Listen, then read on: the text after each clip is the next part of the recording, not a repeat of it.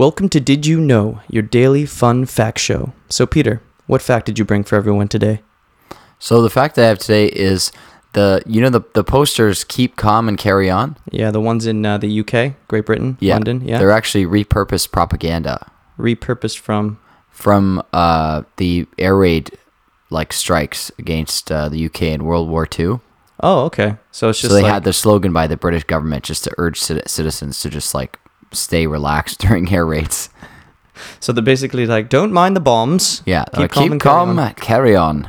And then it probably And now it sort of took off as a marketing thing. it's on every mug, every poster that you see when you go to Exactly. the airport there.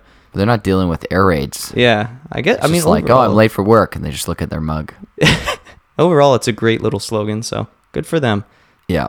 That fact again is Keep Calm and Carry On was originally military propaganda. Hope you enjoyed Did You Know, your daily fun fact show.